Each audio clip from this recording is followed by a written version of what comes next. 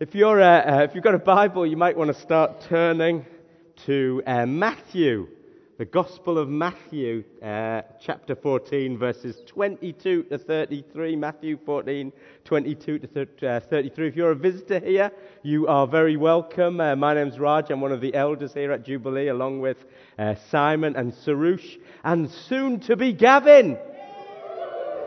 Get that date in your diary. Don't. If you've missed that, by the way, if you've been on a different planet, on the 14th of May, we're going to be laying hands and commissioning Gavin into Jubilee eldership. I'm very, very excited about that. Jeremy Simpkins from New Frontiers Christ Central Churches is coming along, and he'll be unpacking that for us, what that means, and also we're going to be praying into that. So, 14th of May, get that in your diary. Alpha Plus, we'll move on from that because Gavin's already done that. So this morning I'm going to be continuing our new sermon series, Who Am I in Christ? That's the answer. Unpacking God's solution to humanity's great identity crisis. How the gospel, how Jesus' resurrection life, that's what Easter's all about. Jesus' resurrection life changes us from insecurity and frantic striving and condemnation to hope, joy and forgiveness and destiny in Christ. Jesh just drew this out this morning at the back there, and it says on this side, you can probably see that, I'm dirty without Jesus, but the good news is I'm clean with Jesus. Hooray! That's the identity crisis. That's the who am I question, which is so important and a backbone for these coming sermons. I've been seeing a man for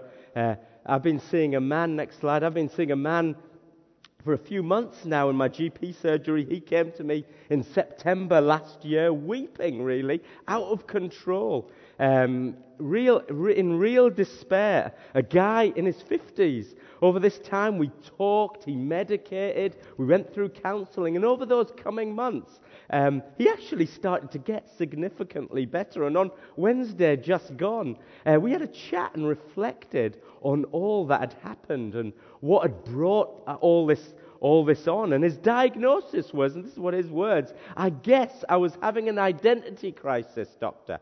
That's what he told me. Those were his words. He put his who am I over the years in his work, and eventually that failed him when he got made redundant. He put his who am I in his relationships, but eventually they failed him too, especially close family relationships. He even put his who am I in his creativity and art, but when he didn't get the acclamation and the rewards or awards that he so desired, that destroyed him too. That surprised me on Wednesday. I didn't know about that. As he reflected on all this stuff, tears started welling up in his eyes again and again. And we got to talk about a whole load of stuff that morning. What do we worship? We talked about what idols. We talked about the church. We talked about Jesus. I could see the cogs turning in his mind. He trusted me. I've known this guy for 20 years now. And that morning I had the privilege of depositing a gospel seed in his life. Thank you, Lord. Thank you, Lord. Jubilee, I just want to encourage you. Are you looking for those opportunities on a day-to-day basis? Divine encounters where God wants to use you and me to deposit seeds of the gospel. They're everywhere. All those moments are everywhere around us. I probably let more go than I grab hold of, if I'm honest. And often those moments are rooted in this who am I question. It's a core issue. It's a deep, fundamental question of the soul. And that's why we're spending a long time addressing it. So this week I want us to look at another in Christ truth. We've been through a few in the last few weeks, dotted around other people speaking as well.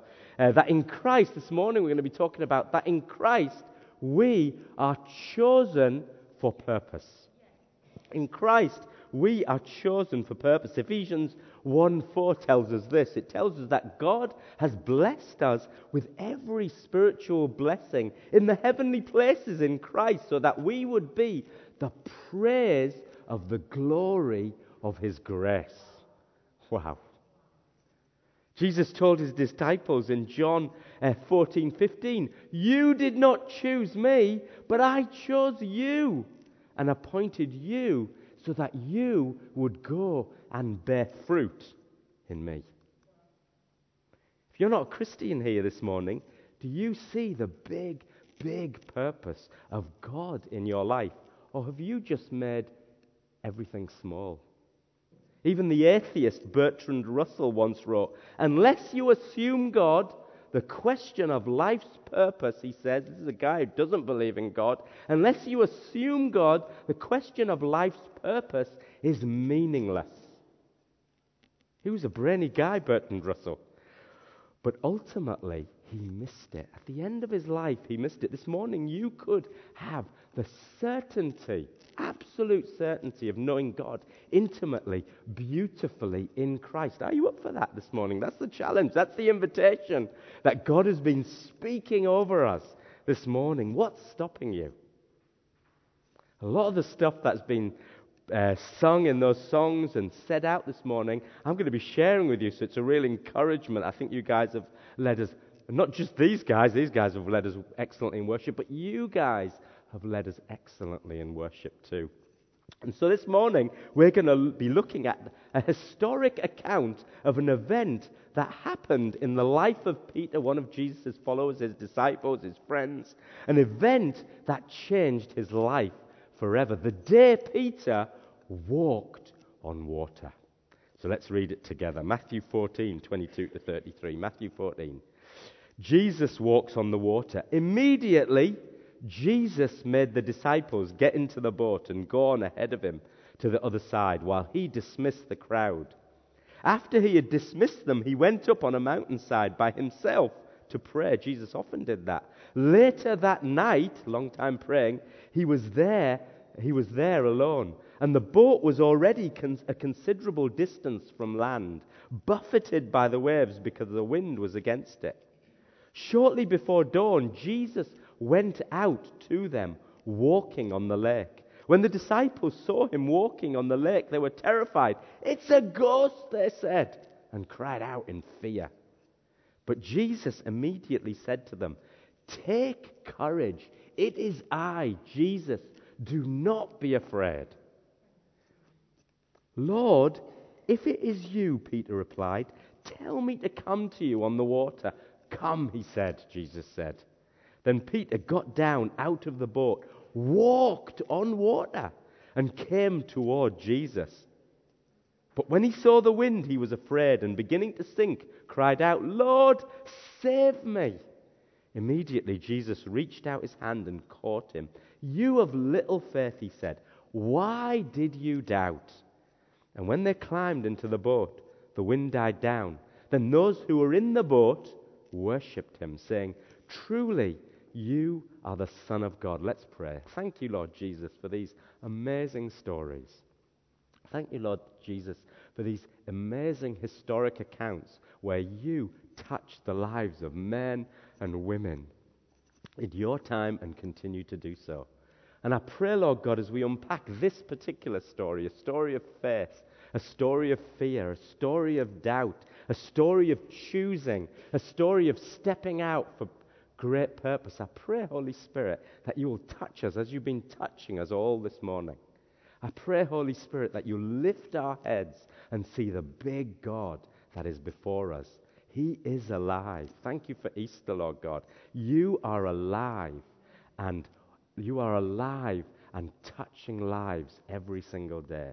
And we pray, Lord God, that we would have hearts that are receiving you more and more every day too. Thank you. Over the years, we've had the privilege of traveling to various parts of the world. And the one thing that they've all had in common was the dreaded aeroplane journey. Who likes aeroplane journeys? I've never been a great flyer. I've been in a plane with Dave He knows that. I've never been a great flyer. I often remember sitting in planes before they're taking off, thinking all sorts of bizarre thoughts, like, that wing looks a bit wonky on the left, and I hope these wheels aren't pumped up too much so that when they land they don't pop. Thoughts like that. And one of the thoughts that I regularly used to think about was, I wonder if it's this pilot's first day flying a real plane. I've often had that thought. I remember my first day as a real doctor in Middlesbrough General thinking, blimey, this is for real. Concentrate, keep your eyes open, keep looking. And I remember trying to take blood from different patients on my first day, and sometimes I'd get it right, and sometimes I'd get it wrong. My first day as a doctor, and actually years after as well. And sitting in the plane and thinking about my first day as a doctor, I would hope and pray that today was not the sometimes getting it wrong day for this pilot who was starting. That wouldn't be good, would it? And really the question at the heart of everything that I was thinking was, could I trust the pilot? Could I trust the pilot? And really, that's the big question of life, isn't it? Can I really trust the pilot? You either think that or you believe that life is one big accident and that there is no pilot, we're just rolling the dice. I think that's scarier, if I'm honest. You either think that, and that's what Peter had to figure out in this moment of testing, this moment of excitement. Could he trust the pilot, Jesus? And that's the question for us this morning. Can we trust the pilot? Will we be water walkers, Jubilee, for Jesus? And if the answer to that question is yes, then what can we learn from this historic event that we've just read about to help us to get there? Do you want to be a water walker? No.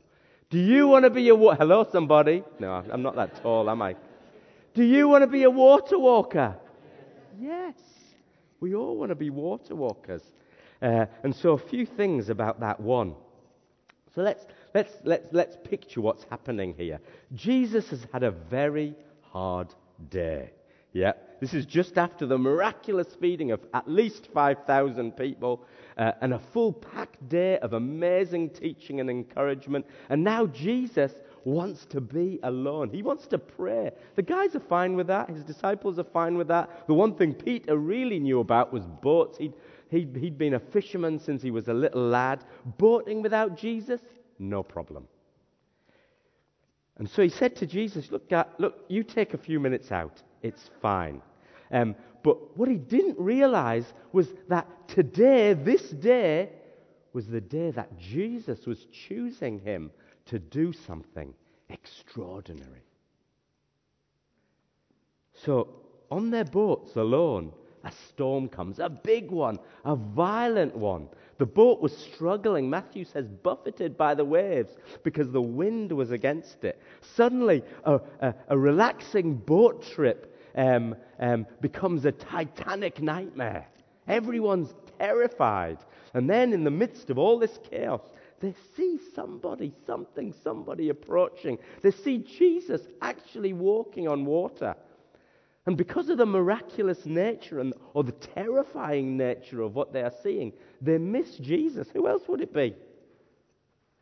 They miss Jesus. When the disciples saw him walking on the lake, they were terrified, Matthew tells us. It's a ghost, they said, and cry out in fear. Ah! Reminds me of the Goonies. I don't even watch the Goonies anyhow. That doesn't matter. Forget that. What's Matthew trying to tell us here? He wants us to get that it takes the eyes of faith to recognize when Jesus is around. We were singing that song, weren't we? King of Heaven, come. He's here. He's here already. What's that song about? It's about us recognizing the presence of God more and more in our lives. His appearance is what theologians call a theophany.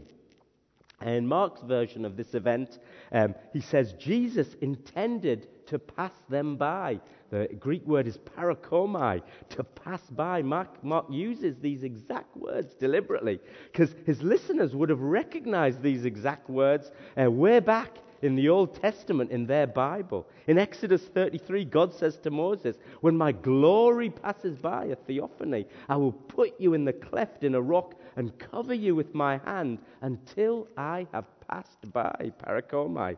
1 Kings 19, the Lord said to Elijah, go out and stand on the mountain in the presence of the Lord, for the Lord is about to pass by, parakomai.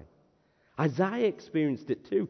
So did Ezekiel and King David. I loved how Shirley added in that extra little verse in that song. Show me your heart, show me your way, show me your glory. Theophanies. Theophanies.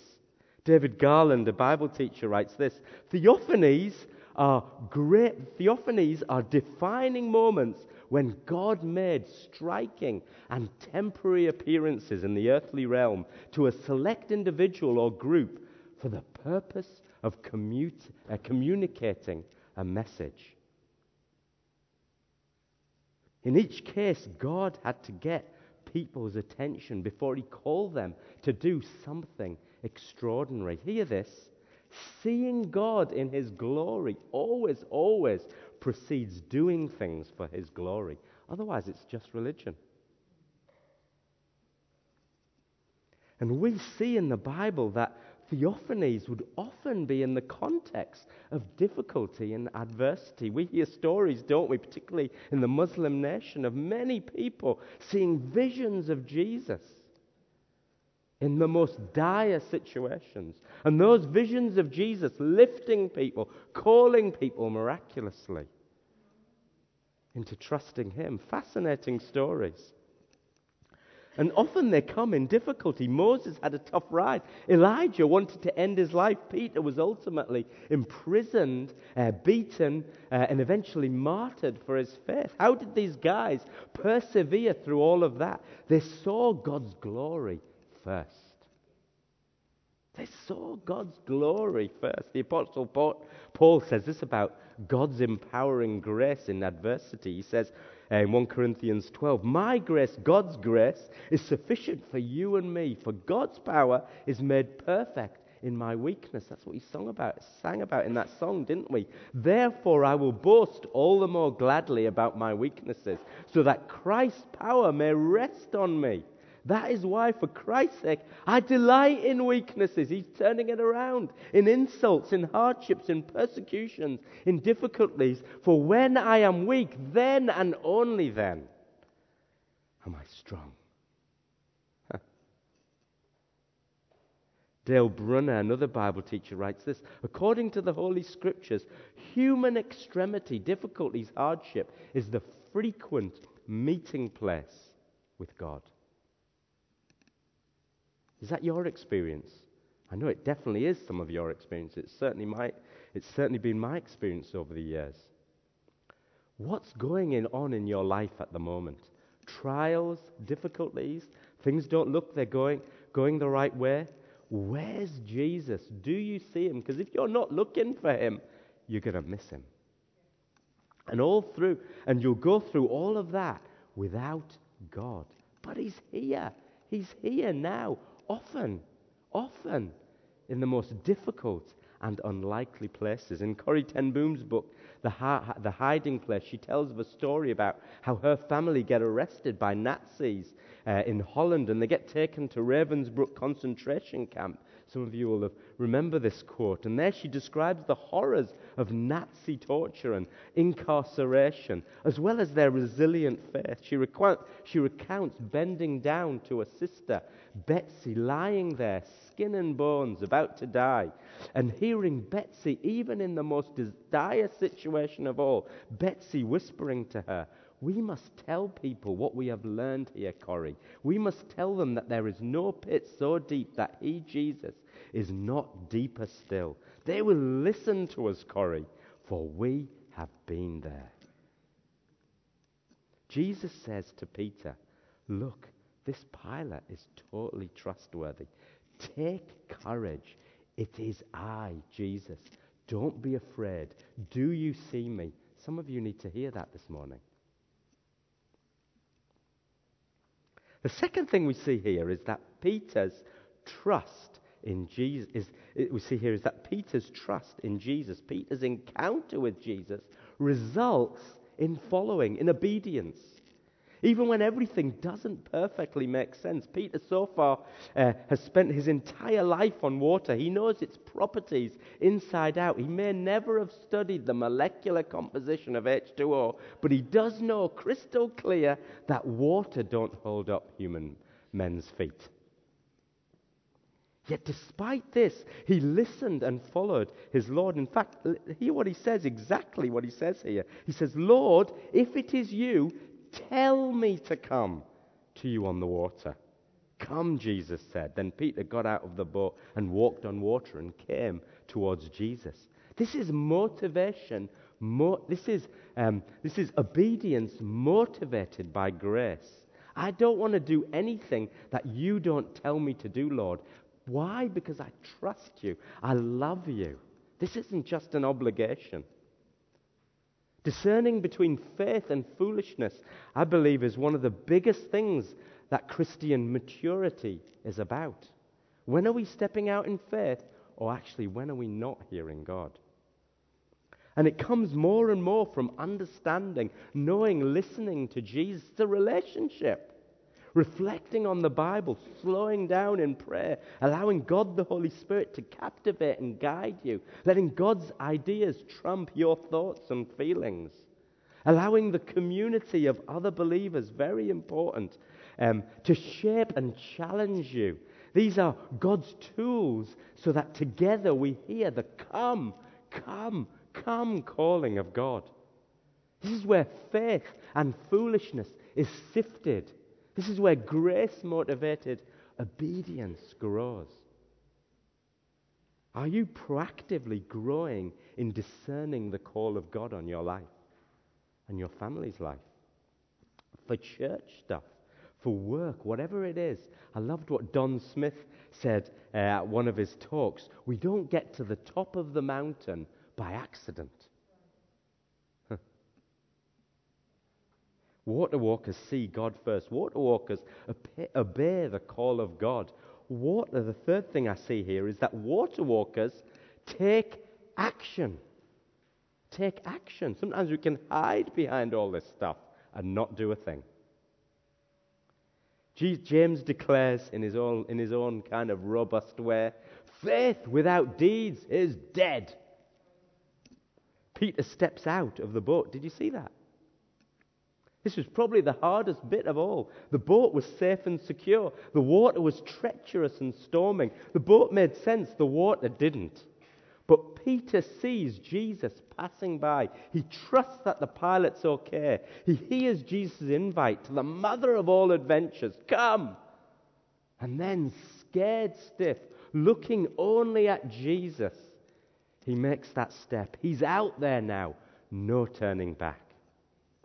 Do you believe there's no turning back? This is a season for water walking. This is a season of stepping out in faith, not being distracted by fear and comfort. We heard that this morning, didn't we? God is speaking to all of us and has been speaking to all of us, even this morning here in this room, that there is more to life than just sitting in a boat. Receiving Jesus in spirit and truth every day like you never have before.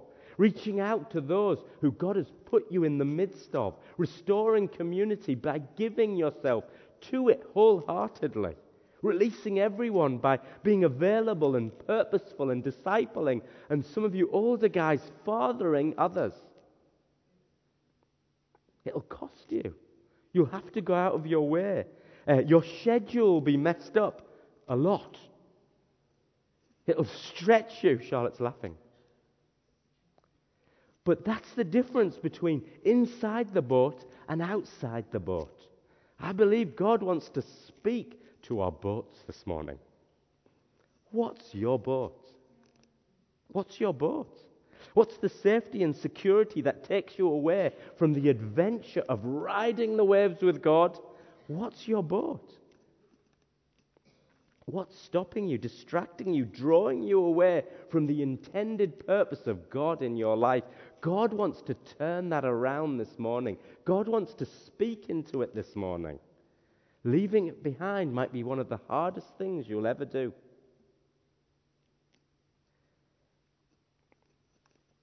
Fourth thing, water walkers expect problems. Fact. Even not getting out of the boat is very risky, possibly more risky. The things that turns this glorious water walking experience into a bit of a flop with Peter is that he saw the wind. That's what it says, doesn't it? He saw the wind and he was afraid. The wind shouldn't have come as a surprise to Peter. Nothing had changed. He wasn't expecting the storm to go away as soon as he touched the water. But it shifted his focus. His mind, his heart drifted from Savior to storm. That's the reality of the battle of life, isn't it? Opposition, setbacks, obstacles, hurdles. We looked at that in the book of Nehemiah, didn't we?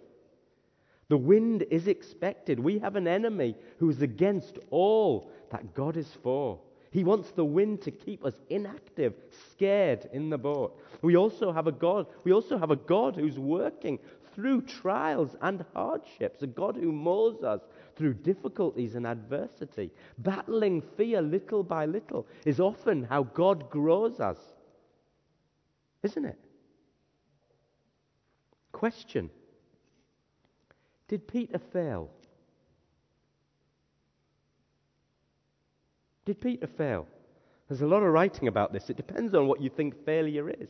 If you actually think about it, failure is not so much an event, but rather a judgment about that event. How we view that event. Did Peter fail? Well, I guess his faith wavered a bit, didn't it? But hear this, there were almost certainly 11 bigger failures in that boat that day that Peter sailed. They failed quietly, those other guys. They failed privately. No one noticed their failure. No one criticized it. Only Peter, however, failed publicly for all to see. And it changed him. He was teachable. Together we've been gradually rebuilding the ship again, haven't we? It's not finished yet, you might have noticed. We've developed the beginnings of a pastoral care team, some of the things we've been doing, headed up by Sarush, brilliant. We've revamped Alpha and brought people into a longer discipling journey through Alpha Plus, a good 20 weeks or so. We've helped Michael Okotia, our brother in Christ and his family, grow in his call to church planting across the Volta region of Ghana. What an honor. We're growing in our links with Jasper and Noel from the Shiloh Church in Ethiopia. Skyping him very briefly the other day was a privilege. We're supporting the Lighthouse Church in Turkey. Sarush, Marvash, Jonathan and Angela are heading out there in the coming months. We've helped the transition of Open Door move from, remember what we said, or what God spoke about, child to adult. As it stands more and more on its own 2 feet, financially, structurally, lots of ways. We've developed community settings through our devoted group structures. We're regularly gathering leaders for training and prophetic encouragement. We've bettered our communication processes through website and media and tech, something I know very little about. We're encouraging prophetic creativity in the church through art and poetry and sculpture and all that Leslie and her team are doing. We are facilitating more and more the church relationships across our differences and denominations through the Christ First initiative. Simon is doing an excellent job in terms of liaising with some of these guys. You know what? All these are very good things, but they all come through making mistakes, lots of them, publicly. Going back to the drawing board regularly, saying sorry to a lot of people. That didn't work. Whoops. Question, are all those moments failures. Look at where we've come. Peter failed. He did in a way. But see this too. Only Peter knew the glory of walking on water, empowered by God. And only Peter experienced the wonder of being lifted by Jesus in a moment of desperate need. And those two things will have shaped his life forever. His courageous willingness to risk failure publicly helped him grow beyond anyone's wildest dreams. Is that failure? Sir Edmund Hillary tried lots of times. He was the guy who first climbed Mount Everest. Tried lots of times before he eventually became the first man to climb Everest, the highest mountain in the world. And after one of those failed attempts, he stood at the base of this giant, colossal mountain and in frustration shook his fist and shouted at this mountain, "I'll defeat you yet, because you're as big as you're going to get, but I'm still growing." That's what he said. Expect problems. Everything is risky. Failure, Jubilee, is an opportunity for growth. Are we teachable? Finally, we've just listed a few reasons for water walking. But there are lots of reasons to go water walking with Jesus. Water walking grows us. It nurtures faith. We experience the exhilaration, new challenges in God. We learn to discover our call. Wow, what a ride. In Christ, we are chosen for purpose. But the biggest reason of all to walk on the water is this. The water, Jubilee, is where Jesus is. Jesus isn't in the boat. Following Jesus means getting out of it. Being up close with Jesus means risking all by stepping out. Being with the everlasting fountain of joy and fulfillment. It will cost you. Of course. Jesus totally. And the fundamental question is where we started, isn't it? Can we trust the pilot? How do we know? How do we know we can trust this pilot? Well, we know we can trust the pilot because of this. Jesus totally got this. Jesus knew that to have us, he would have to get out of the boat too. That's how we know we can trust him. What do I mean? Jesus stepped out of his glorious boat, a yacht, in heaven itself, and tread on land and water. He rejected the safety and pleasure of everything he had to gain what was so much, much more wonderful to him, you and me. He got wet with lepers and prostitutes and the poor and the rejected and tax collectors and the demonized. He publicly accepted failure for the greater success of bringing us to him. I loved how Ellen gave her testimony at baptisms last week and said, "I was terrified at the thought that God could become human." She got it. This was a love like no other. Can you trust this pilot? Of course you can. A few years later, after this experience on the water, Jesus would step out in the most treacherous storm ever, Calvary itself. He would step out of the boat into the thunderous waves of the cross. He would take our hell into his soul. Seeing and obeying his Father, he would risk all for the joy set before him. His church, his beautiful bride, you and me. John Piper writes this: "The gospel of Christ is the good news that at the cost of his Son's life, God has done everything necessary to enthrall us with what will make us eternally and ever increasingly happy, namely himself." That's ultimately what we are created to be water walkers for, isn't it? Knowing Jesus.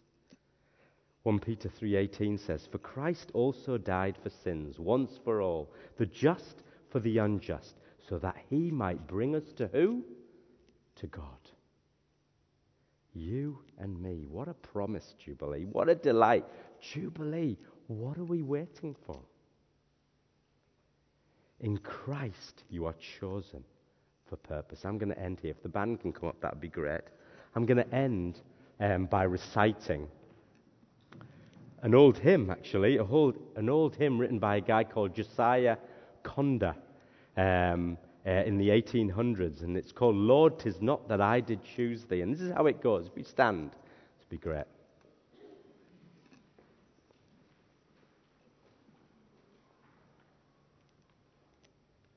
This is how it goes. Lord, 'tis not that I did choose thee, that I know that never could be. For this heart would still refuse thee, had thy grace not chosen me. Thou hast from the sin that stained me washed and cleansed, and set me free, and unto this end ordained me, that I ever live to thee. 'Twas thy grace in Christ that called me, taught my darkened heart and mind, else the world had yet enthralled me to thy heavenly glories blind. Now my heart owns none above thee, for thy grace alone I thirst, knowing well that if I love thee, thou, O Lord, did love me first. Yeah, Lord, I thank you for those truths. I thank you for those great truths written by men and women, songs sung by men and women who tolerated and came through great adversity. I pray, Lord God, for us as a church, that you will pour out your Spirit every single day. We want to be water walkers for you, God. We want this journey to be held hand in hand with you, as we had that picture earlier of a boy with a father. Lord God, we want to trust you. We say, here I am, send me, like Isaiah did. Here I am, send me. I'm going to be that water walker for you, Lord God. Come, Holy Spirit, take us from our distractions, take us from our fear, and let us be men, women, families, children on fire for you, in Jesus' name. Amen. Let's sing one more song. And let's worship this great God who chose you first.